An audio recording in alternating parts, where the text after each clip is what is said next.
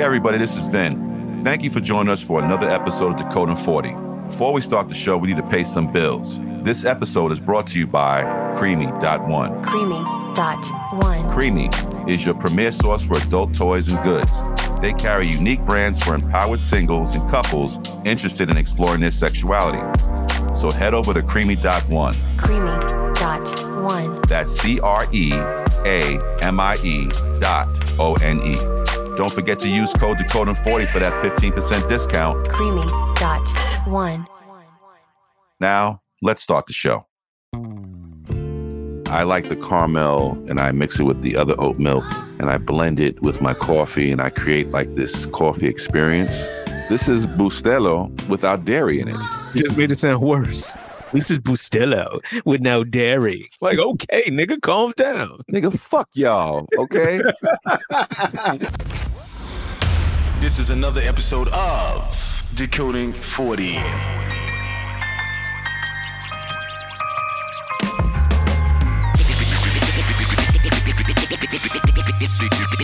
Decoding 40. What's up? This is Mac, aka Mr. Raw, making all your fantasies come true. This is LO, live from BK, but residing in Harlem. What's up? It's your boy Vin, aka Vinny Fugazi, master of impressions. Yo, what's up? This is Alaric, and I'm talking directly into the mic. Welcome to the stage, guys. Hello, Google. I just do heroin. That sounds gross. No, y'all just trying to blame me out. Oh, George, I'm being a This is a trigger warning. Killed 50 people. Politics, racism, sexual abuse. This is bullshit. Let me finish. Welcome to Decoding 40. What's up, ladies and gentlemen? Welcome to another exciting episode of Decoding 40. My name is Mac, aka Mr. Rock, and I'm here with my main man. What's good, everybody? This is your boy L.O. aka ASAP Riri. Yo, what's up? It's your boy Vin in the building. Hope everybody's good out there. Peace. This is Alaric. I said Alaric. What'd you say? I said Alaric. Oh. So what is going on in your lives, fellas? I got two funny little gems. The first is I went to McDonald's last week and got what turns out to be the most healthiest meal on the menu, which was oatmeal. A cone? You didn't even get that. Just got the cone? It was oatmeal. Oh, I didn't know But that. I did not know how to order. That's how long it has been since I have been in a McDonald's. So now they have these kiosks where you have to place your order and then go to the counter to get your order. Oh, fancy McDonald's. Yeah, so Wait, you don't go to the counter anymore and order your food? No, you go to these kiosks and then the kiosks. So instead of going to the counter and looking up and saying, exactly. You're looking at walk the up on the kiosk. kiosk and you say, You're like, bro, okay. It took me 5 minutes to order oatmeal. 5 minutes to order oatmeal. And the dude behind me is looking at me like, damn. Do I want it with apples or should I just put some cinnamon in it? Right. I know what I want. I haven't. This I have oatmeal is not very tricky. felt my age so much in my life until I was in front of this kiosk. Are there nuts in this? I'm allergic. They ask you to get the table number and scan this QR code. And I'm like, I don't have all this information. Prepare for McDonald's order. Put retinal scan. Yo, the computers are going to take us over and kill us all. Yes. So I did wind up getting the oatmeal and was sitting in a corner sort of to the back of the restaurant. Feeling very old, I might say. And what would happen, almost fight broke out with some junior high schoolers. And I'm like, oh my God, just please don't come over here. Calm down, you whippersnappers. Pretty much. I don't want to hit somebody's kid and then it's this whole thing. So that was my experience at McDonald's. One, I don't know how to order anymore. And 2, it's way too violent for me to sit down and eat some oatmeal. The second little gem has to do with my youngest son. So he's doing a unit on fiction versus nonfiction. He has to read a story and then he has to write about it. So he chose to write about George. Damn it, I can't think of George's last name for some reason.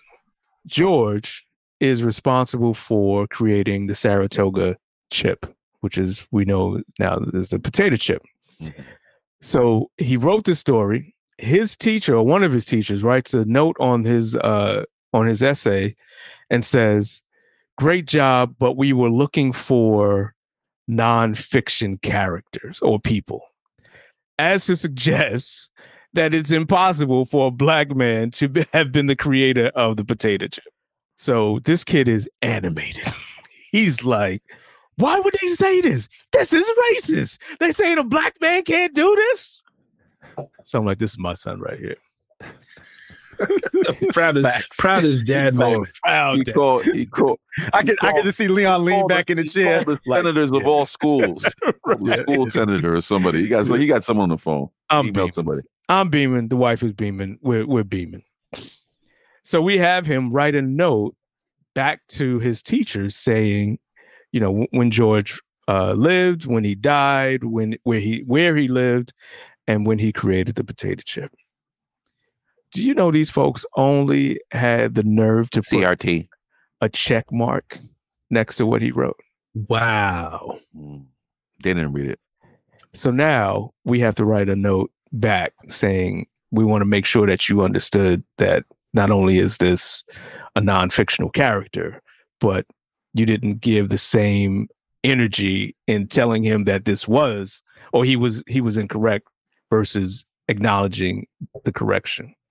So it reminded me of a story that I think I told on this show when I was in junior high school, and a friend of mine wrote an essay on how much of the Greek mythology is based on Egyptian folklore.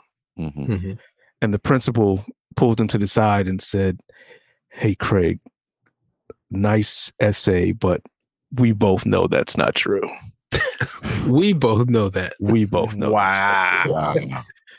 So I say this to say that parents, you got to be careful about, you know, administration and teachers. Mr. Cawthorn, You have to it's be. just a little too much close to CRT, and Actually, it's really close to the history. paper. That's the problem. Listen, everybody knows that potato chips are Everybody white. knows. Yeah, right, exactly. And Why would he make a invented white by potato chip? a white person? So, yeah, that's a little CRT-ish.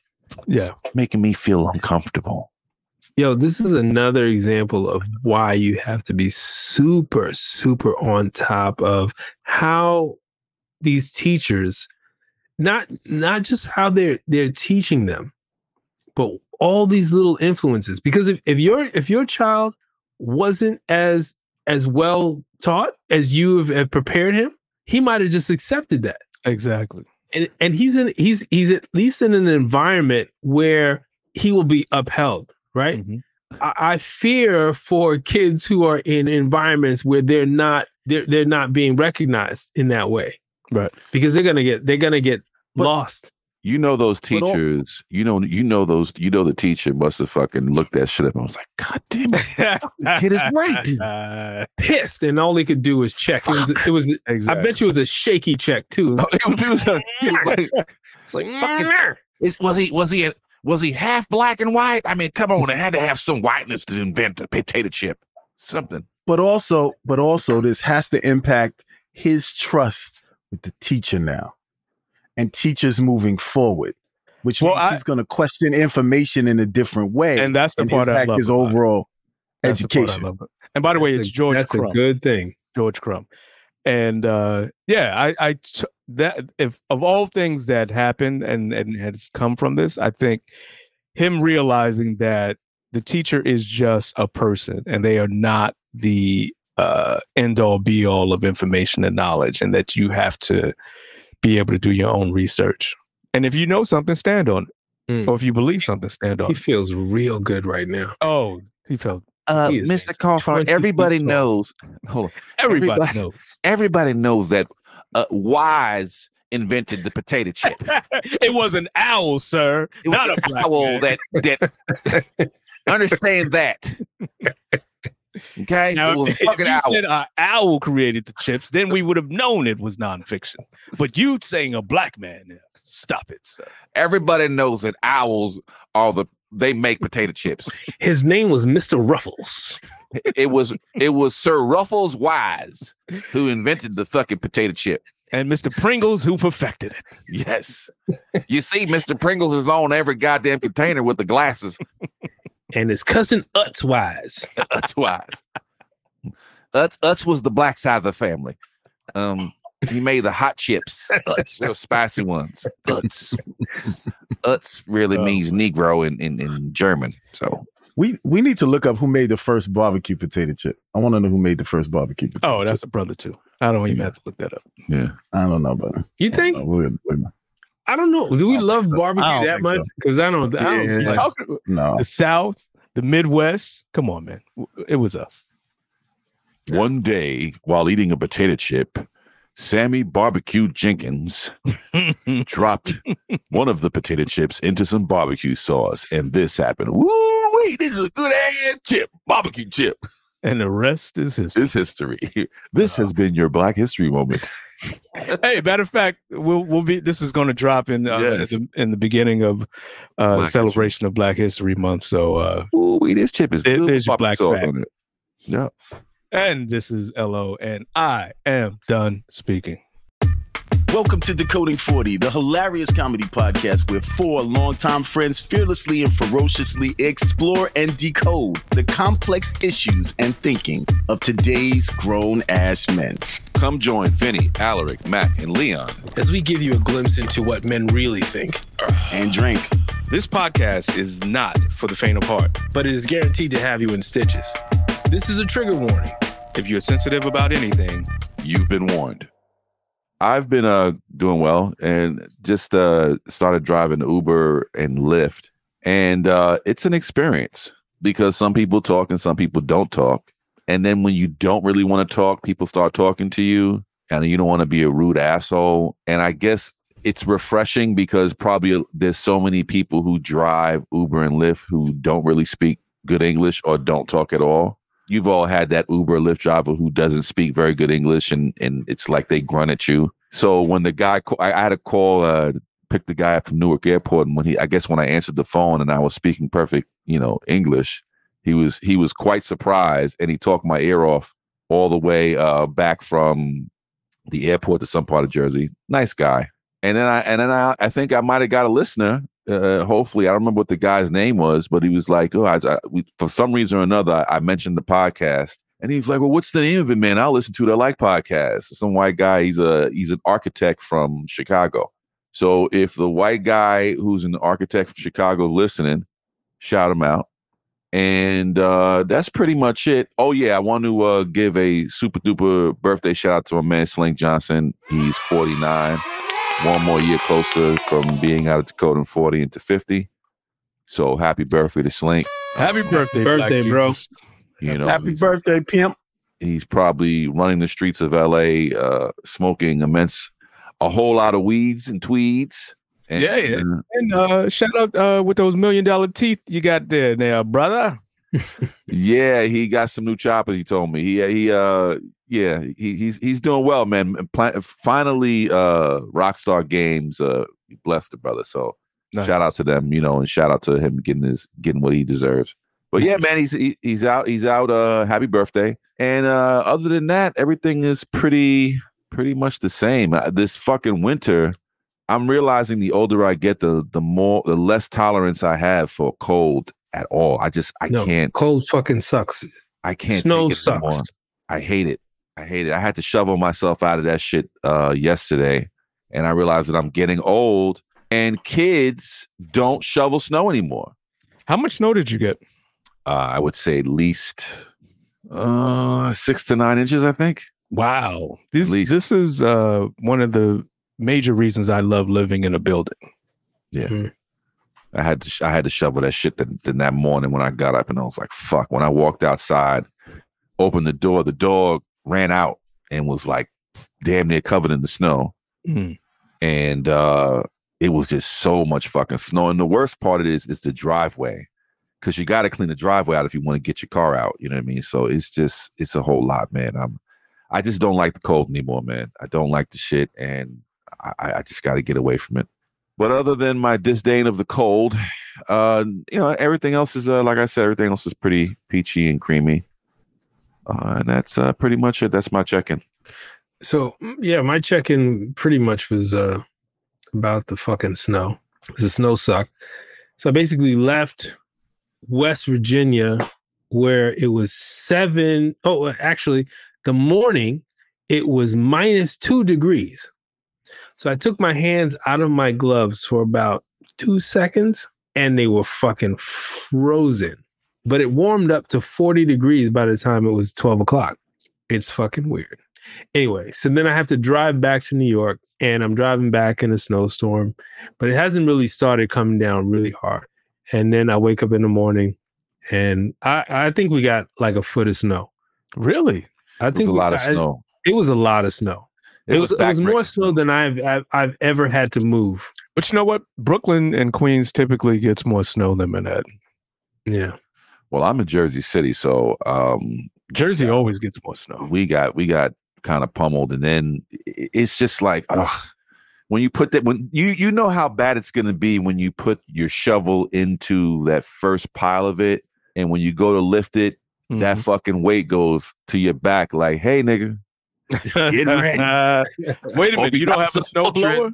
I have one of those snow shovels, but the thing is that when you have a snow shovel like that, electric snow shovel, I can't control where the actual snow gets blown. So what happens is, you wind up hitting your neighbor's stuff, or it shoots across the street. So I have to get a better one that kind of have a. Just get the shit out of your way. Yeah, really. So what? So what is? Nah, come on, you can't do that. That's just disrespectful. I know that's you guys. his problem. It's That's his problem now.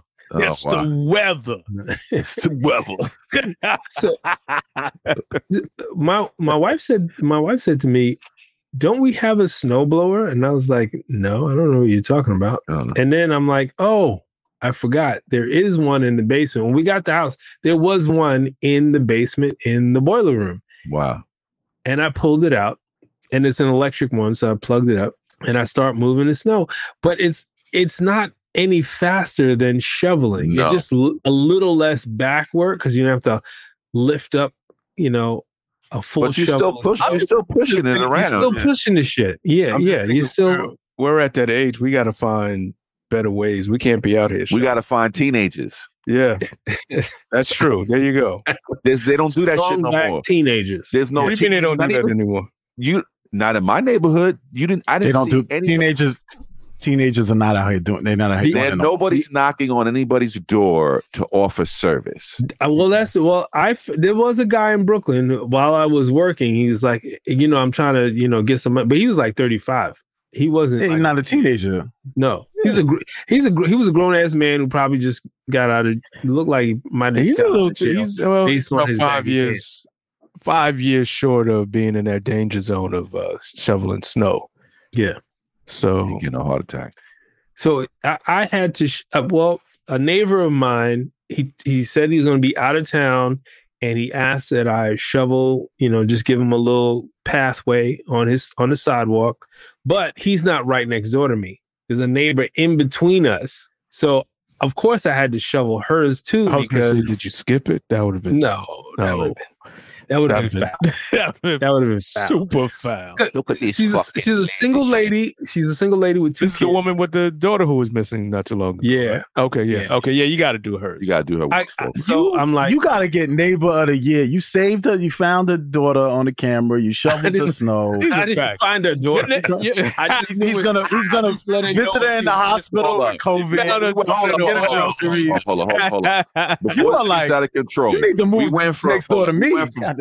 We went from finding her on the camera to finding her. No, I didn't. To rescuing her single-handed. Rick, aka First 48, No. Exactly. And who knew they still had wells? All I could do was tell her what time her daughter bounced. That's all I could tell her. No, you didn't. By looking at my camera, she left about 7:45. Stop being modest. You saved that girl. Exactly. I think you fucking called on Lassie. She's in a News well. 12 came by. News 12 Brooklyn.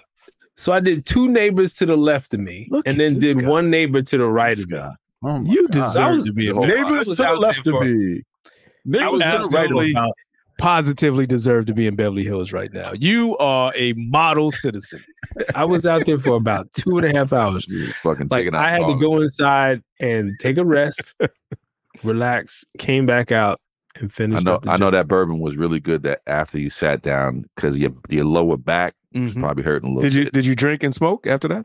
Nah, it was too cold. Because then the temperature started to dip, so it wasn't even like you could be outside and it's cold. No, it was so cold. Who the fuck wants to do that? Come on, stop. And plus, I was just over the cold at that point. I'd been outside for 4 days. Like I don't want to be outside anymore in the fucking cold. Yeah, I'm over winter. Yeah. Never Miami over winter. Miami was nice, but now I'm in LA and it's not cold. It's not hot either. It's not Miami, but it's definitely warmer than New York, and I'm grateful for that. For this small reprieve from the weather. And that's my check-in, I guess. Fuck the snow. What's good, people? This is Alaric. If you like the show, then make sure you subscribe to Decoding 40 on IG, Facebook, YouTube, TikTok, Twitter, Tumblr, Reddit, Tumblr. Did I say Tumblr? Fluid. That's new. It's brand new. Just came out. Fluke, Etsy, Pinterest, Friendster, Hamster, X-Hamster. Oh, wait. That's my private account. Don't follow that. Decoding 40.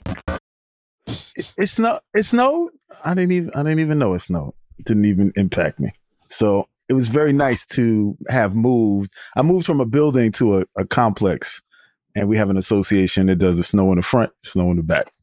So the worst part is that I had to take the garbage out in the snow, and I was irritated about that. But other than that, I didn't have any snow, and I didn't go outside, so it didn't really bother me. So that was kind of nice.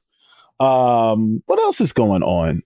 Work is a little hectic right now. I'm working a lot. I got a lot of things, but I've really been thinking about this. I put it on social media. You can't complain when you have too many opportunities, because I could be in a situation where nobody wants to call my phone. So it's blessed when you have too much to do. I'm grateful for that. And what else? My daughter is walking. So I've been giving you guys steps. We still doing the in-between hang on, but she's walking all the way across the room. Nice. And she's taking steps. And now it starts. We have to run around and chase her and all that kind of stuff. But it's a beautiful time. Yeah. Your life is now different. It is hella different. It's hella different. And I got an announcement next. We already had a playpen, and then we got a bigger one. We got one that takes up like half the living room. It's huge. Okay. And then we just had somebody come and help us design her room. So it's kind of nice and it's kind of enclosed, so she can play in there without, anything falling on her or whatever. There's still one piece of furniture I got to attach to the wall. I got to figure out how to attach that to the wall so she doesn't pull it down. But other than that, yeah, it's pretty good. And I'm thinking about stop eating dairy and stop eating meat for a while. I have gotten sick twice in the last week from dairy and and I don't eat a lot of dairy, but from dairy and from chicken. So I'm thinking about going over to Alaric's camp and trying to be a vegetarian for like 6 months and see how it works, because I don't want to get sick from food. And I shop at high quality places. I try to eat organic when I can, and I got sick, and I don't want to get sick from my food. So you got to stop eating at the halal truck at 2 a.m. Talking about it's organic. No more Taco Loco. Hold up. Dude's like, Loco. My friend, this is organic chicken. It's organic. My friend. Ain't Ain't none of that out here. And both of those meals I made at home. So I don't know. Oh, so it's your fault. So it's your fault. Yeah, it's me. Yeah, I'm Don't blame the poisoning chicken. myself. Oh. Poisoning myself. That's what it is. He's like, Spreading salmonella all over the place. yeah. That's what it is. You got to fry it all the way. You got to fry it hard, sir. You can't let it have any pink in it. Speaking of frying, I bought a deep fryer, Mm. and it is amazing. A deep fryer. I bought a deep fryer. Yeah. Yeah, that's some fast shit, nigga. You saw his face. He was like, Plug it in. Yes, it is. Plug it in. You're gonna be in the bed frying chicken and like Chicken comes out amazing. Though. Chicken comes. If I get that bad, just shoot me, please. he's gonna be maple syrup on his fingers. Oh, this chicken is so good. I want some waffles. Yo, you saw that episode of 600 Pound Life? Yeah. No, but you talked about it Yeah, before, there's and it just I don't even Dead watch it. side deep fryer. Deep fryer. Just bring the chicken in. I'll season it. First off, I cannot see how somebody would want to do that. I'll season it. Just bring Well, it if in. you can't get to the kitchen, to the kitchen, you gotta cook Oil with that. oil splatters don't even hurt no more. No, they Well, don't. She Well, can't you got do to that cover shit. for the oil so it doesn't splatter all over the place. But it still is like, why would you want this contraption next to your bed? Because you fat. want the chicken. You want the smells chicken. like home. That's Yo, so scary. that blanket must smell like Just- fried grease Ugh. and funk Mm-hmm. and booty I can't juice. reach. It smells like I can't reach my ass crack to wipe Yeah, my ass. yeah. And chicken. and when they taking a shower, they be in pain.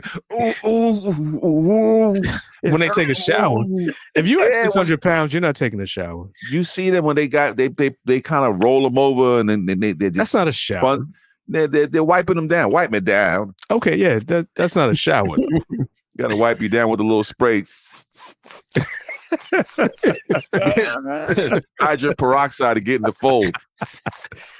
Mom, lift up your fold. It said, look how Ma lift up your phone. That's hilarious. And that should be sizzling. Sizzling fat meat. Oh, Like the Exorcist. Some holy water. Oh my God. wow.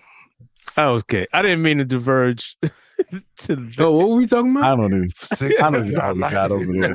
back was talking about becoming a vegetarian, but Yeah. and I'm- apparently spreading salmonella all over the place, making himself sick. Doesn't know how to cook chicken. Don't know how to cook chicken. You got to put it in the grill, man. That cooks it. No, I grilled it. It's grilled. It's fine, but yeah. But I mean, did you watch everything everything? If it's No, pink, yeah. don't eat it. If it's still bleeding, don't. Guys, I'm not that bad. Come on. I know how to clean chicken. I know how to soak it, all that. But it wasn't that. It was He's well like cooked. clean. I just take it right out the package. Yeah. What do you soak it in? Do you soak it Lemon. in? Put it in lemon and water. You need to put some vinegar in water. Yeah, I was gonna say some wherever you're vinegar. getting your chicken from is bad. They're giving you I'm not- fucking 4-day-old chicken. I'm not getting. It's not that. I think it's just my stomach is just like I need a break. I don't think it was the chicken Did you? because I had fry the it or chicken grill over. it? I baked it and then I grilled it. Yo, I don't ever. Was it want pink to in the get middle? No, it was not pink in the middle. I wouldn't have ate it Pink if it was chicken. pink in the middle. back. Pink chicken in a plastic bag causing salmonella.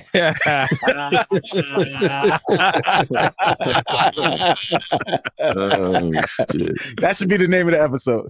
Pink Wow. chicken in a plastic bag. Plastic bag. Causing salmonella. All right. Well, okay. So Yeah. y- So you're going vegetarian. no. I'm thinking about, or at least partially. You know what I mean? Like just eat a lot less meat, basically. That's what- I mean, I'll be honest with you. I am also thinking about plant-based diet. I have a cookbook somewhere around here that I am going to go shopping for this weekend, and I'm gonna definitely reduce my poultry and beef intake. Yeah. Just remember to replace with good leafy greens and Oh, for sure. Like the thing is, I actually eat a lot of leafy greens and vegetables. So really, this is just taking that, I guess, that triangle from the plate. Because when I stopped eating meat, I did it the wrong way. What'd you do? Just cold turkey? just cold turkey, and I just thought, I'll just eat more pasta and pizza and things without meat on it, but I didn't replace it with vegetables. Gotcha. I didn't, and I became anemic actually because my iron level. This nigga was a pizzatarian. He was a friatarian. French fries and pizza. I'm a pizzatarian, nigga. Only the finest cheeses and sauces hit my lips. and then you pass out a couple times. You try to figure it out. Yeah, I don't want that. Yeah. I think so. Yeah. So that's my check-in, fellas. All is well. Just doubling down, trying to make it to spring. But happy Black History Month to everybody out there. Whether you are of African descent, whether you are African American, whether you're from the Caribbean, or whether you are just anti-racist, we welcome you to Black History Month. Well, I just want to say, even though it's Black History Month, Black history is all year round. Just consider this the starting point. And when the teacher says a potato chip is not invented by the black man, you got to slap the shit out of it. You got to stand. Every time you eat a chip, bitch, say thank you. Say thank you, bitch, for the chip. Shout out to George Crumb. You hear that crunch? Yeah, thank you. You're welcome. Thank you, Black. Thank you, Black. Just a reminder for you to remind the teachers of your children, Black history does not start at chattel slavery. Mm-hmm. Oh, for sure. That's not where we began. No. Well, where did you begin? I thought you guys were always here. We brought you here. And it doesn't jump to Martin Luther King. It doesn't go from slavery. And that's too much. Martin Luther King makes me feel bad, so we're not going to talk about that either. I get so irritated the way they treat King. It burns me up because there is no real. No one's tackling his actual work. Like they focus on the dream part. But my two favorite books were Letter from the Birmingham Jail and The Strength of Love. If you wrestle with the text in those two books, you really get to understand where King is coming from. Well, they never discuss the last 4 or 5 years of his life because all the works that follow it. The reason why and the real reason why he got killed was because he started to transition to a more universal message and started talking about poor versus rich. Exactly. Vietnam War. On to challenge the capitalistic system. Yeah. Yeah. When you do that, when you fuck with $1, it's a problem. And the same thing with Malcolm. Malcolm wasn't dangerous until he started talking about universal peace, getting, sitting down with King and his organizations for the betterment of black folks. That's when they want to get rid of you. You know what's funny? I was watching Boardwalk Empire. And didn't realize that fucking J. Edgar Hoover goes back to the 20s. Yeah. He was in the FBI since the 20s. Yeah. Oh my God. Anyway. POS. Yep. What's good, Dakota 40 family? Thanks so much for listening to the show. But don't keep it to yourself. Make sure you tell a friend to tell a friend. Spread the word. Decoding 40. We are super, super excited about our next guest. We are big fans and followers of our next guest, who on his website cites him as a rapper, promoter, and radio personality, but he is definitely one of the most well-known voices in any party that you go to that's hot and popping. Ladies and gentlemen, welcome to Decoding 40, Mr. Fat Man Scoop. How are you, sir? Yes, sir. Blessed just to be here, bro. I got to tell you, it's hard to say your name without screaming and saying Crooklyn Clan right after it. Like that's how we have grown to know you. You've moved us in many parties. Yeah. Thank you. My relationship with the Crooklyn Clan is not the best. We don't really talk, but there's one thing that whether I speak to them or not, no matter what happens, our names are connected together forever. Yeah. Fat Man Scoop Crooklyn Clan is like Ghostface Raekwon. Right. Eric Sermon, Parrish Smith, Run DMC. any combination, Starsky and Hutch, like, like any peanut butter and jelly, like anything that you can think of that's a guaranteed combination. Yeah. That's what Fat Man Scoop Crooklyn Clan is. And no matter what, I'm highly thankful for them because I changed their life, but then at the same time, they changed mine as well. That's beautiful, man. Well, I'm actually glad you started. Be Faithful, huge. Like, I remember first hearing this in the club, like, I don't have $50 in my pocket. I can't put my hand up. Now, you always lie. I put my hand up anyway. I always put my hand up. No, but after that, I always had money in my pocket after that. So it was a teachable moment in the club. Right. Like, how did you first of all, I mean, I don't even know how to really ask this question other than how does it feel to have a record that huge globally? Well, I'm going to tell you like this. And I say this a lot of times in interviews, man. I am just the custodian of that, man. That's God, bro. Mm. And that was because I did that record I was already popular as Fat Man Scoop. Okay. I was already on Hot 97. I was already doing my thing. I was already in a good place. But I did that record to put my brother through Hampton. And he got through. He did his thing.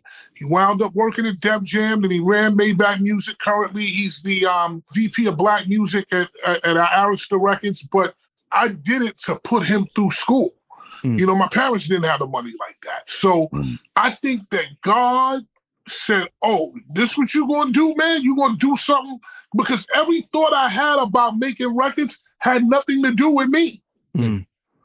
My only reason for making a record was, I gotta get this 40K up, and then this 50K up, and then this 55K up, and then this 58K up for him to get through school to do those 4 years. There was never a thought of me saying I want to be famous or I want to be with Missy or I want to do that. It was never that thought. So I think that number one is the thing. Like, number two is, because I was on an independent record label and there was no major, push on it, and there was no major thing until I got a record deal in England. People don't look at it the way they might look at a Ja Rule or something that had the major push or whatever, right? Right. But that song is either I'll say it's in the top 3 of party songs ever. Absolutely. Oh, for sure. Of guaranteed, for sure. Like, I would say that. I'll Rob Bass, It Takes Two, and then I don't know what I would make as number 3. It would be like the 3 of those records. It would be, or maybe Let Me Clear My Throat might be in there. Yeah. Yeah. Yo, you hear? Hold up. I'm talking about records that soon as the top first 5 party records. Yeah, ever. you hear that shit at bar mitzvahs. Yeah, listen, You hear that shit everywhere. If Bro, the crowd is looking a little lazy, Yeah. throw it on. man, you hear it everywhere. But fucking Chinese party, anywhere, the club, the stadium, wherever, and I might not, sometimes I look at it and I say, I think I should be in the Hall of Fame. I think I should be in the record, the elite, not the Rock and Roll Hall of Fame. All right, you're doing too much, bro. Even though I made a big contribution, like, all right, bro, you're doing too much. Take your fire record and go about your business. But at least the hip hop Hall of Fame, without a doubt, 100%.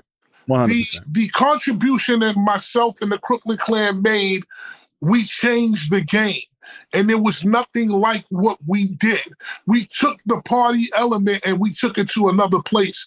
And nobody's been able to copy me ever since. So, they try, but there's never been a copy of me. So, I think based on the longevity of this record, we now going on 28 years. My son was 1 year old when this thing came out. He's a grown-ass man walking around out here paying bills. And if you take the longevity and the impact and the consistency of that record, and then you also take You know what the Crooklyn Clan did? All my real live niggas, throw your hands up. Throw your hands up. Boom, boom, boom, boom, boom. My first record, hands up now.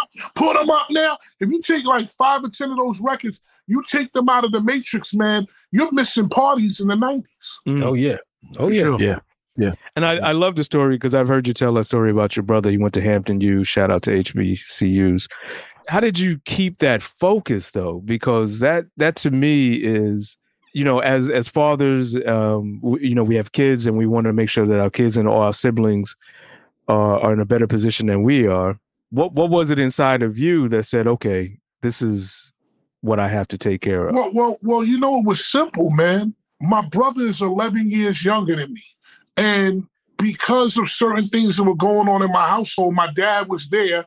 He was there every night. But because of things that were going on in my household, I was like his father. I picked him up every day from school. Wherever I went, he went.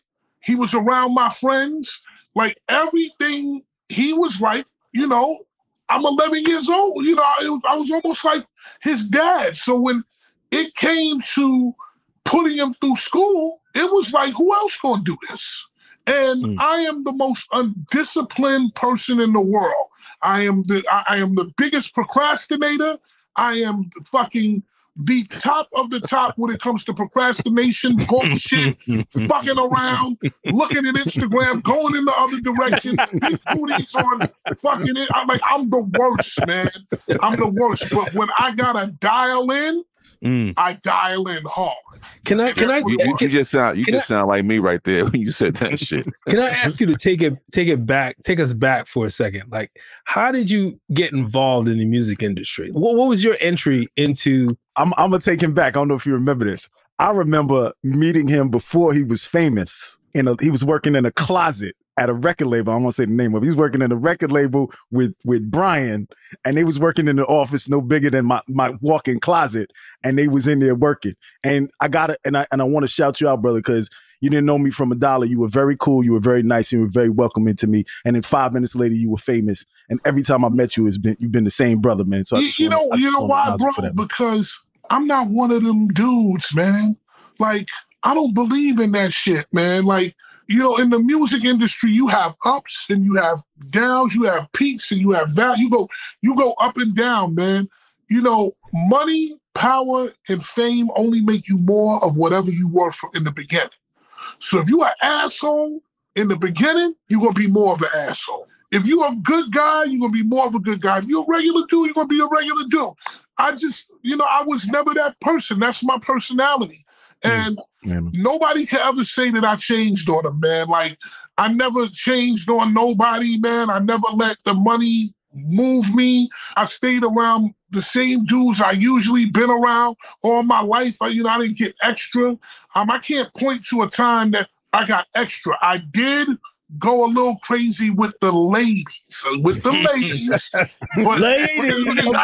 sorry, I had to, with the ladies. Of course. But but I didn't, other shit.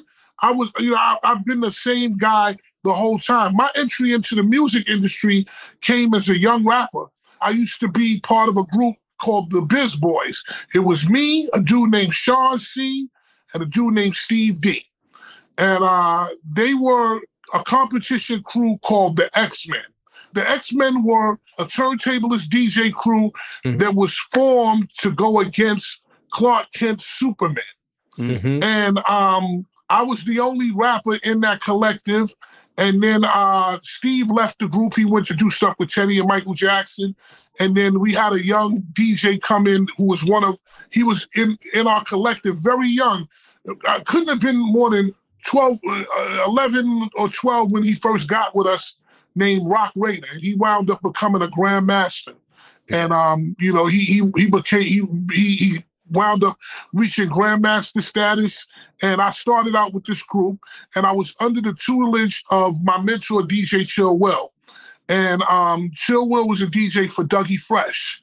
So basically my mentors were Chill Will, my direct day-to-day mentor, and then my mentor was Dougie Fresh. Because basically being in the Dougie Fresh system in Harlem, it was like being in the minor leagues, farm team, So right. You're under those people and you learn their ways. And I did a lot of shows, performing 201, the YMCA, all that kind of stuff, and kind of, got my feet wet in the game. I signed with Teddy Riley because I used to rap in Teddy Riley projects. And I knew his brother Markel, and they got me signed to GR Productions, which is Teddy Riley. That ended. And once that ended, I was going to go sign with Puff. So DJ Chill Will took us to Puff. And Puff was like, he wanted me to basically be the first Biggie Smalls. He had that dope idea from the beginning of a fat dude that was like a street dude, and then he got classy. Somewhere in my soul, I knew I couldn't pull it off. I was doing hard raps, but I was dancing like Dougie and performing like Dougie. So somewhere, there was a disconnect. And I always knew that I wasn't no gangster. I wasn't no killer. Like if you fuck with my family, of course I'm gonna become an animal. But I wasn't on no day-to-day smacking niggas up. And, there was dudes in my neighborhood that was doing that. And I always knew that if I rap hard, I had the sense to know I was gonna have to get those guys involved. If I get them involved, then trouble comes everywhere I go. I'm a comedian, not a killer. You know what I'm saying? And I think that in hindsight, that was one of the best decisions I made, being real with myself and saying who I was. And I gave up the music industry. And one day I went to Puff and I said, yo, Puff, what can I do in the music industry that's not rapping? And he said to me, yo, you should be in record promotion. I said, well, what the fuck is that? He was like, yo, man, that's when you call the radio stations and you ask them to play our records. He said, yo, man, come down here on Monday. And I think that Puff thought that I would get tired of doing the grunt work and be like, yo, man, it's easier to be a rapper. I could get girls and I get money and fuck chicks. And during that weekend, one of the dudes I went to school with, his name was Diamond D. He was a rapper named Diamond D and a producer, digging in the crates room. And I asked him, I said, Joe, can I come down to your label and see if I could be an intern? I went down to the label and I started the next Monday as an intern. Opened up about 28,000 CDs and changed the label on every CD because they had made a mistake. And, cats were down there being interns, calling their girlfriends and sending chicks records and CDs and all kinds of shit. And again, very unfocused dude, procrastinator. But when it's time to dial in, I dialed in, and I dialed in so fucking hard, you'll never believe it. A year and a half of working basically 18, 19 hours a day between having a regular job and then getting off the regular job. And I had a hard job. Like I had a physical labor job and taking an hour off. What were you doing at that time? I was doing something. I was working at the laundry at Mount Sinai Hospital. So if you've ever been in the hospital, when you bleed on something or a baby takes a shit on something or you got to wipe an old person's ass, all that stuff goes into a laundry chute. And then it comes down into this thing and it's all pissy, bloody, any kind of thing you could think of linen, it's all soiled linen. And you're down there, you're dodging needles and shit. And, it's just a lot of crazy stuff that goes, in that job. And I said, I can't do this anymore. And I made the commitment to work for a year and a half. I worked from 7 to 3. I got on the bus in the morning, 5 o'clock, fell asleep on the bus, get up and get to my job at 7, work from 7 to 2, take a shower, get on the train, go down to 23rd Street, go to the job at 3:30, work from 3:30 to 12, get back on the fucking thing, sleep 4 hours, do it all over again. And I did that for a year and a half. And I wound up becoming, when I first got in there, they had me sweeping the floors and shit, like typical intern shit. And I just never quit. So when I would do something, they'd be like, "Here, kid, do something else." And I'd be like, "I do that shit." They'd be like, "Here, kid, do something else." And I do that shit. They'd be like, "Here, kid, do something." And I just did that shit over and over. And I remember my mentor, Dow Lockhart, giving me a list of radio people to call. And at this time, there was no Hot 97. It was just college radio. But he had the top of the college radio people, and he gave me like the fucking D list, the piss boy list. Mm-hmm. And he said, call them, make sure they got our records, and talk to them. And I did that shit. Then he was like, yo, you killing that shit. He said, take the C list, bro. And I was like, all right, fucking killed the C list. He's like, yo, take the B list, man. Just the people I can't fuck with, get to them. And I got to them and I started killing them. And then I'm working for free. I'm doing all of this shit and I'm busting my ass. And one day I get a call from Albie Ragusa from Tommy Boy Records, another one of my mentors. And he said, hey, Scoop, what's going on? I said, I knew who Albie Ragusa was because Albie Ragusa was Puff before Puff. He was a dude who put the Tommy Boy covers together and all, like, he was the creative genius behind Naughty by Nature, De La Soul, House of Pain. Like, he was a marketing beast, man. And he said, hey, Scoop, what's going on? I said, who's this? He was like, it's Albie Ragusa from Tommy Boy. I said, oh, shit, Albie Ragusa, I'm telling you. And he said, hey, man, listen, would you like to come work at Tommy Boy? And I said, me? He said, yeah, you, man. And I couldn't believe it. And I said, why me? He said, because I'm going to tell you something. I got on the phone and I started calling college radio. And I said, and I asked him a question. Who are the last 3 people that you spoke to? And he said, 95% of the time your name came up. I went down to that job. I went down to Tommy Boy and I used to make $19,700 or some shit like that. I went from making $19,700 to 6 figures in about 45 minutes, but it took a year and a half to get there. Wow. So I love to hear stories like that because I think young people need to know what that grind is and having a purpose. You know what I mean? Not just grinding for no reason and being out there and not knowing a direction, but you had a purpose for doing what you were doing. And I think young people need to hear more of that. Like, it's not easy. Yeah, well, it's going to be a grind, but commit yourself. They want the results. You don't understand that nobody claps for you when you're in the dark. And nobody claps for you. Nobody wants to give you 5. Nobody wants to have sex with you. No one want to give you head. None of the stuff that a reoccurring nobody want to throw money at you. When you're doing it in the dark, the question is, can you continue to do it in the dark with nobody watching until someone turns that light on? Exactly. Yeah. Love that philosophy. Yeah, I love that account because it also talks about there is no such thing as luck. You make your own luck through hard work. You do make your own luck. You work for your own luck.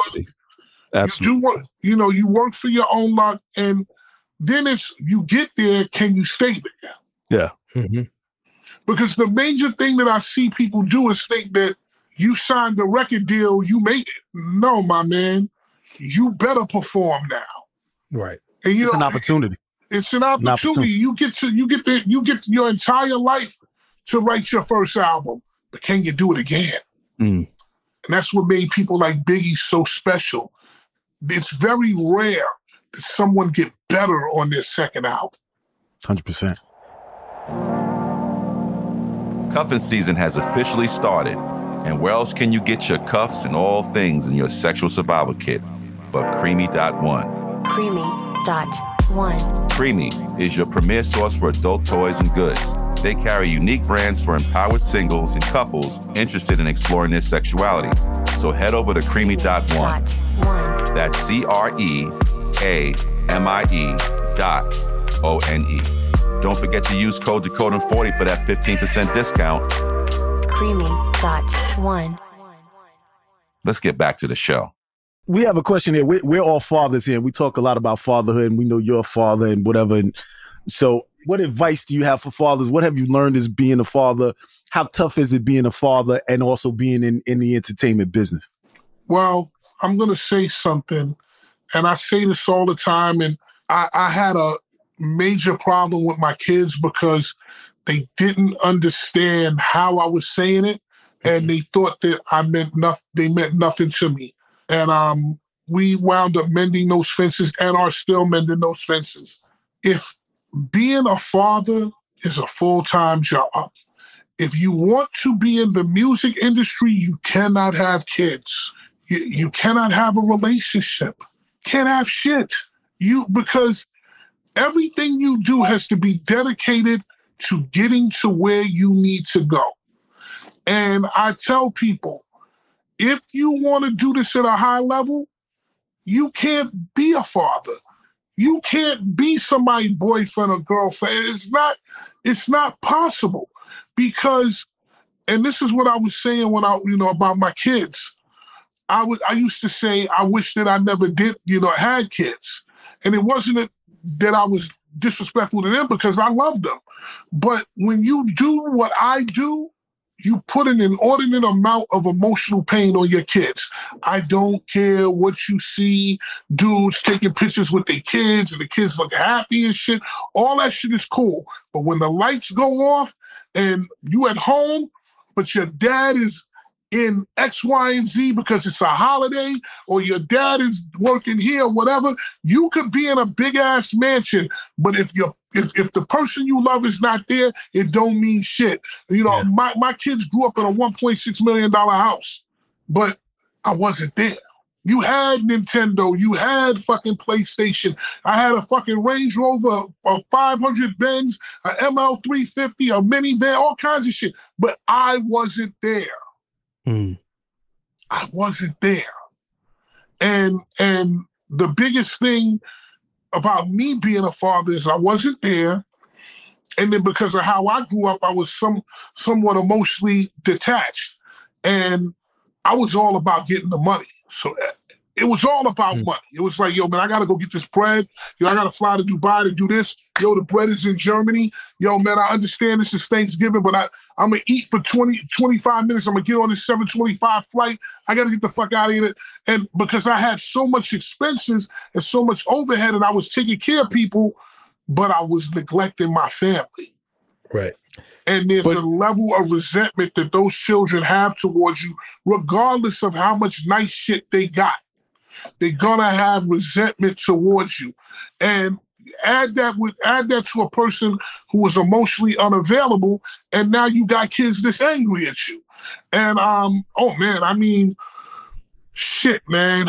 You add that into COVID, and now I'm in the house with them, and I gotta look at them every day, and then a lot of this shit is coming up, and it forced people to take their feelings on. It was crazy. And it got real bad with me and my daughter, man. It got real bad. Fucking bad, bro. How old is your daughter? She's 20. She's 20 now. She's gonna be 21 next year. This year coming in June. So it got so bad. I'm not even gonna tell you how bad it got. It just got really bad. And then she said something, and it was really bad. And 3 weeks later, I got COVID. And I think that gave everybody an opportunity to know you don't know what you have until it's gone. And I had COVID. First of all, I had COVID in 2019. I was one of the people who brought it from China in December of 2019. Are you serious? Say, yo, man, yeah, I had this shit when they say, yo, man, it's bronchitis. Get the fuck out of here. And I was find out Fat Man Scoop is patient 0. I'm definitely, if I'm not patient 0, he's patient 8. He's patient 8. Yeah, I'm patient 8. Patient 9.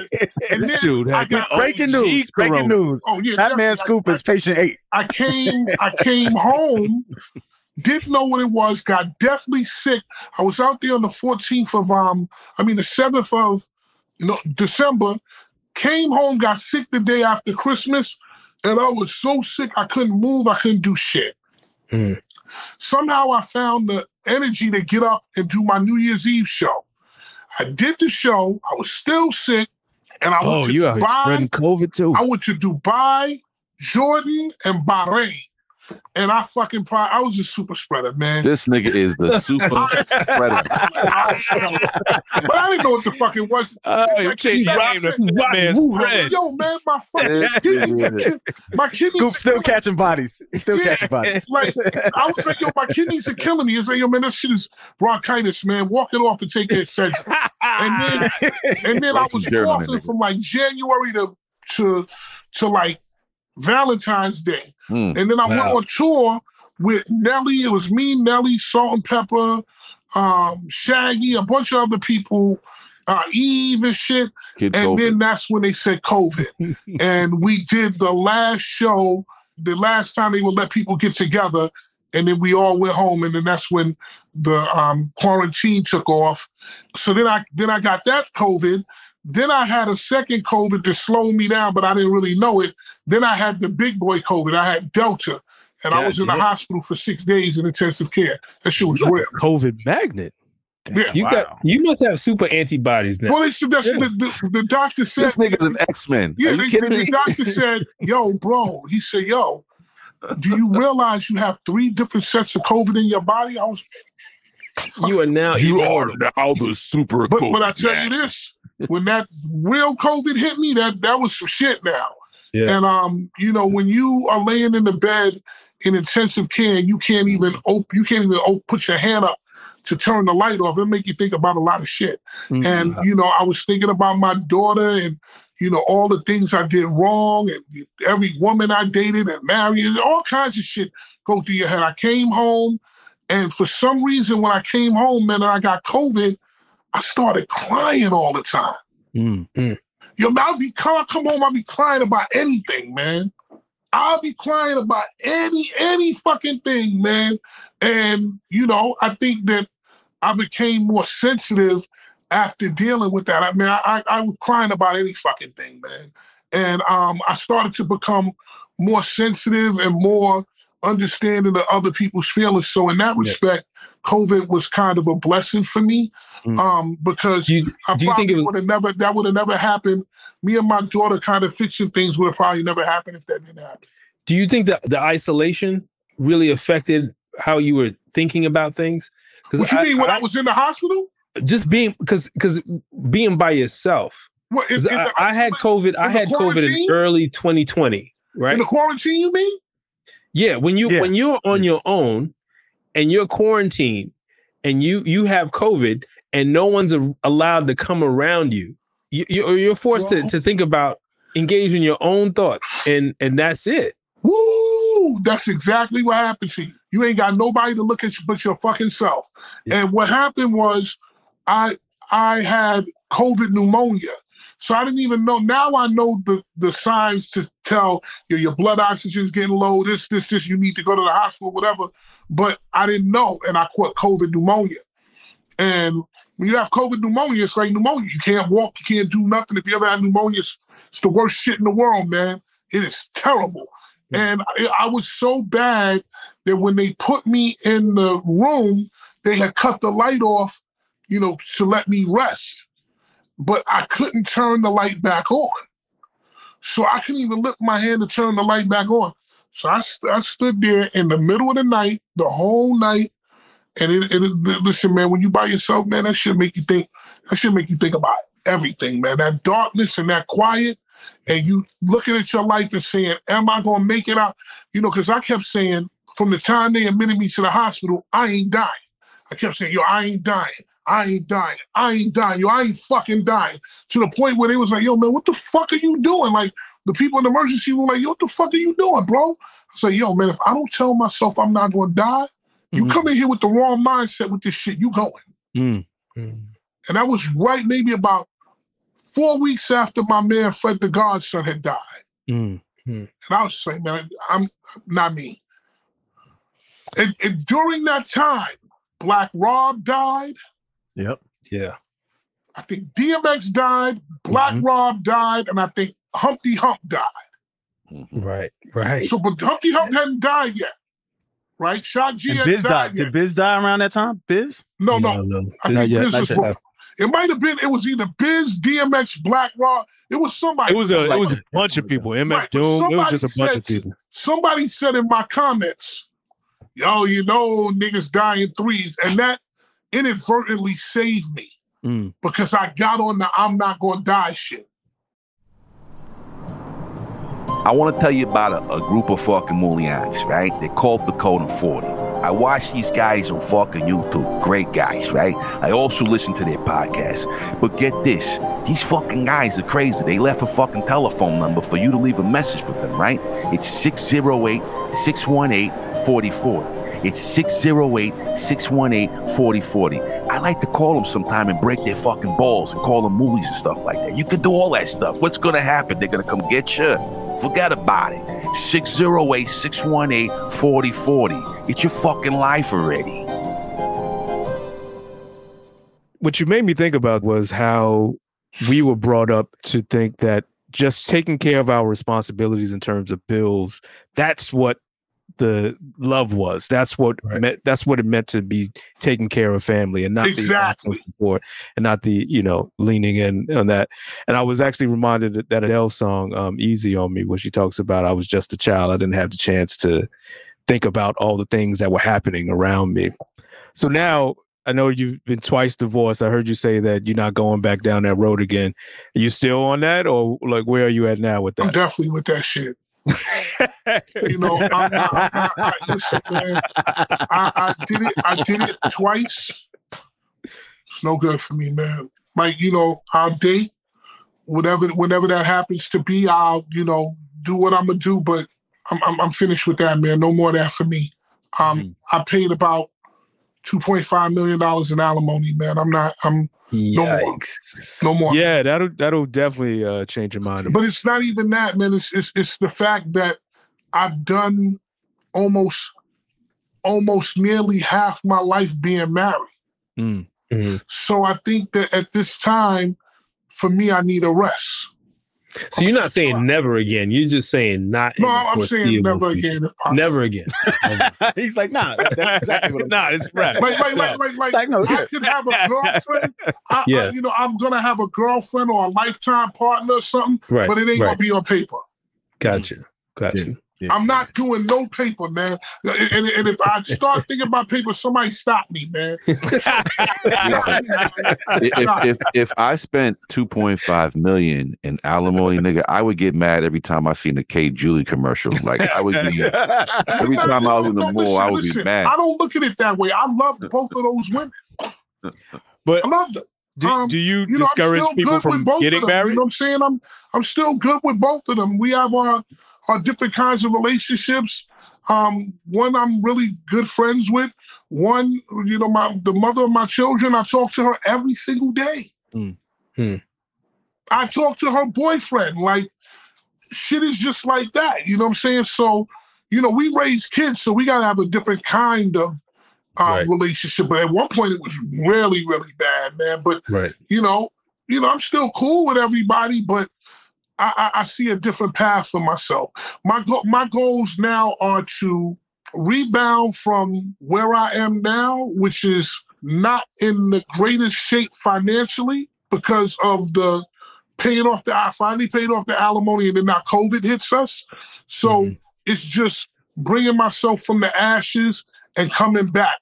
But I can feel that I'm going to be back at my regular levels and more because now I'm going to be more focused. Absolutely. Yeah. So a lot of people will remember your Man and Wife TV show. That's my second wife. Yes. So are people still reaching out to you for advice? And if so, what are you telling them about marriage? Man, there's not a week that go by that somebody don't talk to me about Man and Wife. That was one of the most beautiful times in my life. Because I was really in love and I was doing something with somebody I really love. And I was intent on making us go there. You know what I'm saying? And I produced a show that was basically stand-up comedy.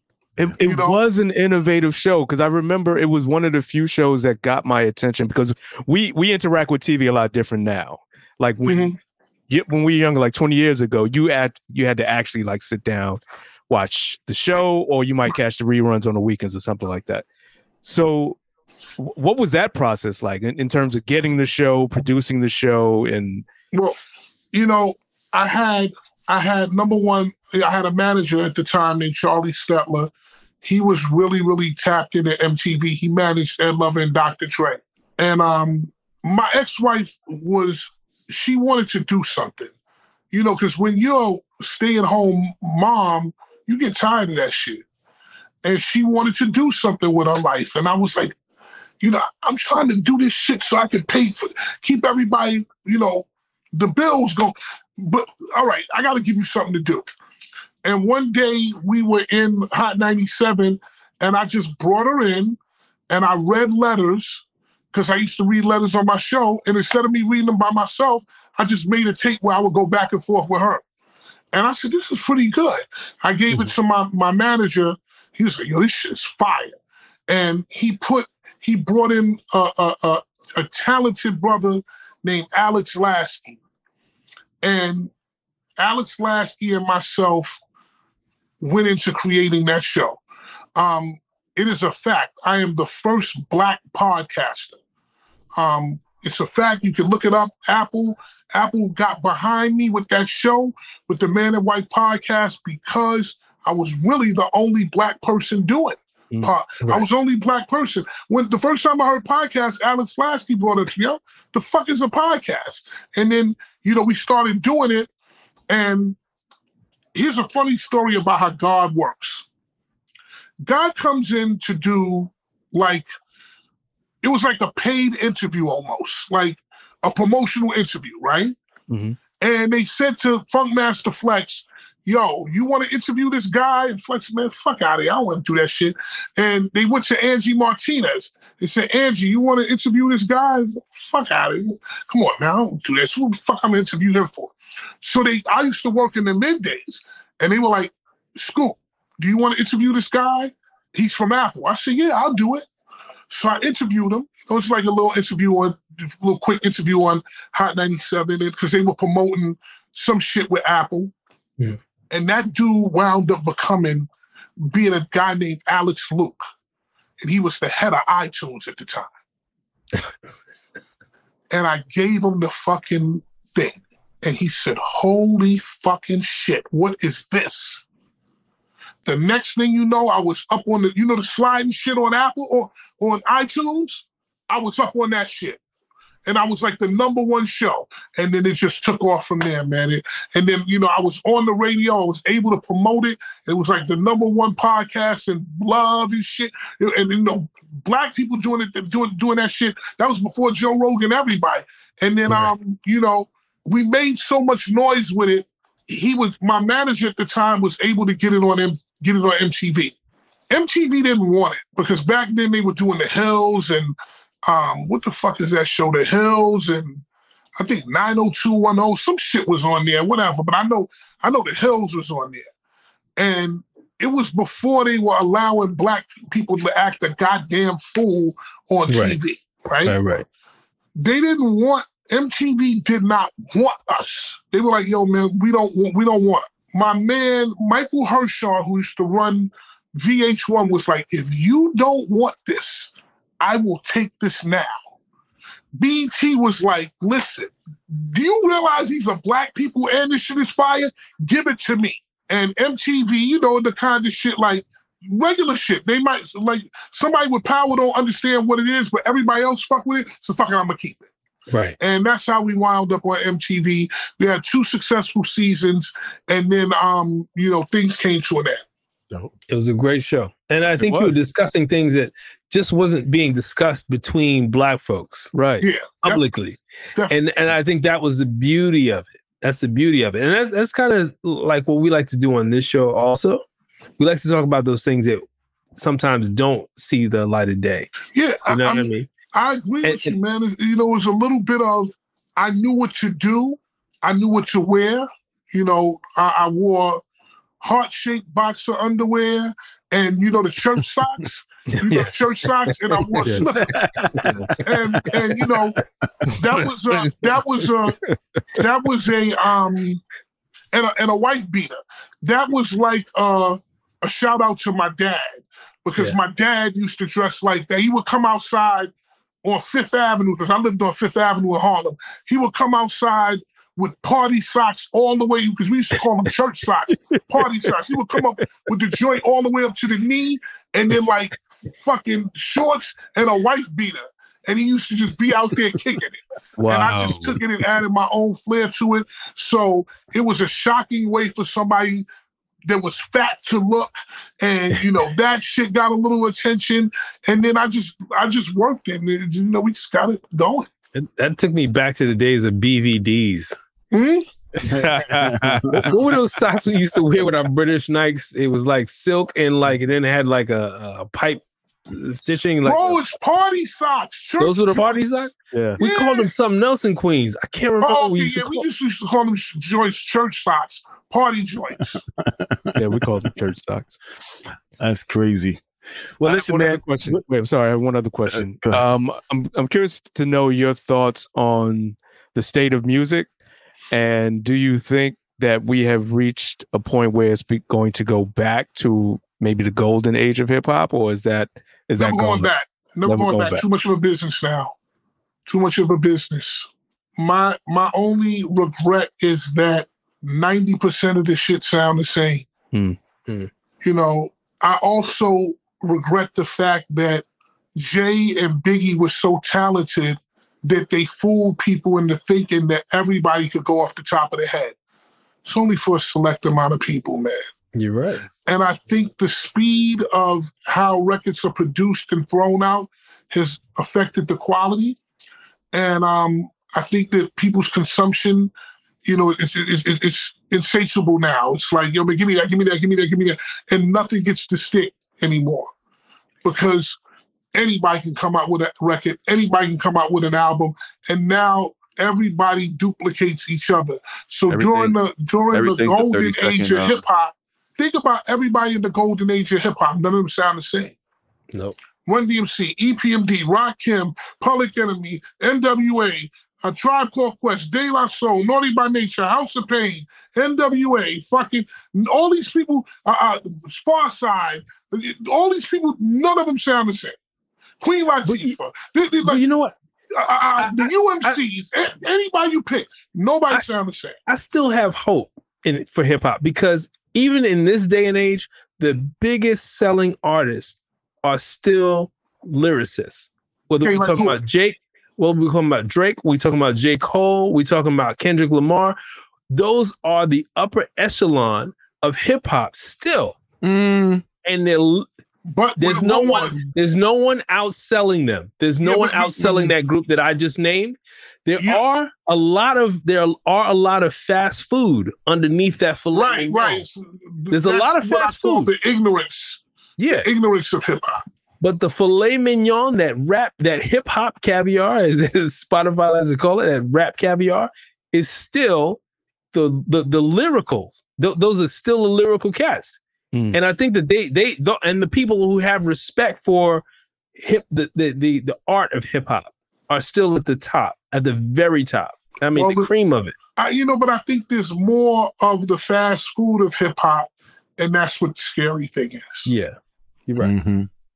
Well, everything's a 30-second TikTok now, right? So like everything, you know. There you go. While TikTok it brings a lot of light to you know, people from the middle of nowhere, it's also diluting what we would consider the original form of hip hop. You know, well, now anybody can be famous. Yeah. If you if you get someone to basically use your TikTok sample of whatever song it is, that's like selling records at this point. I mean, you're getting TikTok famous, but it translates to money eventually. So that's what a lot of kids are doing right now. You know, that's how they.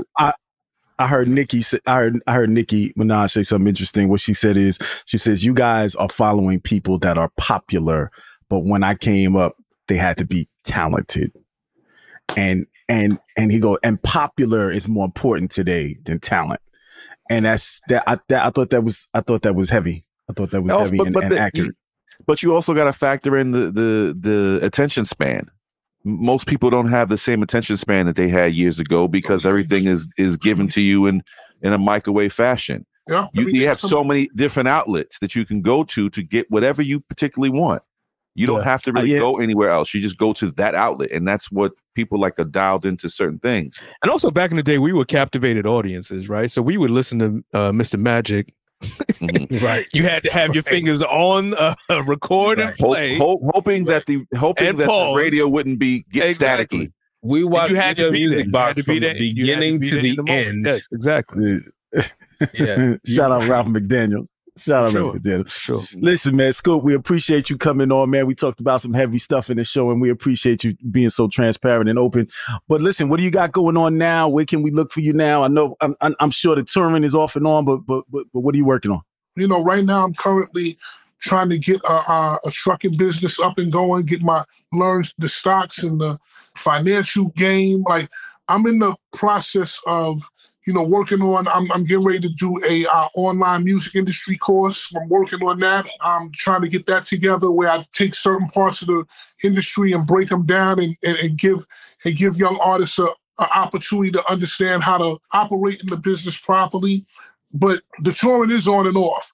So my thing is, I'm in a time in my life where I'm consolidating, being smart about my expenses, making it easy enough for me to live where I can take chances like start a business, stay at home 2 months and learn how to do trucking and things like that. And my goal is in 3 years to make as much money sitting in a seat as I do when I go out on the road. That's what's up. That's what's up. I like it. Where can everybody find you online, man? Is Instagram the best place, Fat Man Scoop? Really, I live on Instagram, so that's the main place. Instagram at Fat Man Scoop. But you can also check me on TikTok. TikTok is at Fat Man Scoop. I love y'all. I'm out of here, y'all. Be safe. Appreciate you, brother. Appreciate you, bro. We want to thank you all for listening to another exciting episode of Decoding 40. And we want to thank Fat Man Scoop for coming through and giving us a little piece of his life and being very transparent with us. Shout out to him. Make sure you follow him at Fat Man Scoop on Instagram. We also want to give a big shout out to Sling Johnson, friend of the show. It's his birthday this week. Make sure you go follow at Sling Johnson. Everybody who's listening, make sure you tell a friend to tell a friend. New episode every Friday. Follow us on all social media platforms and give us a call.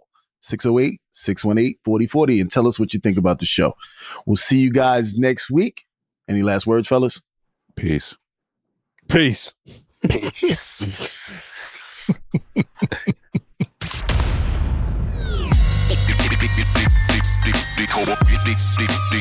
Decoding 40.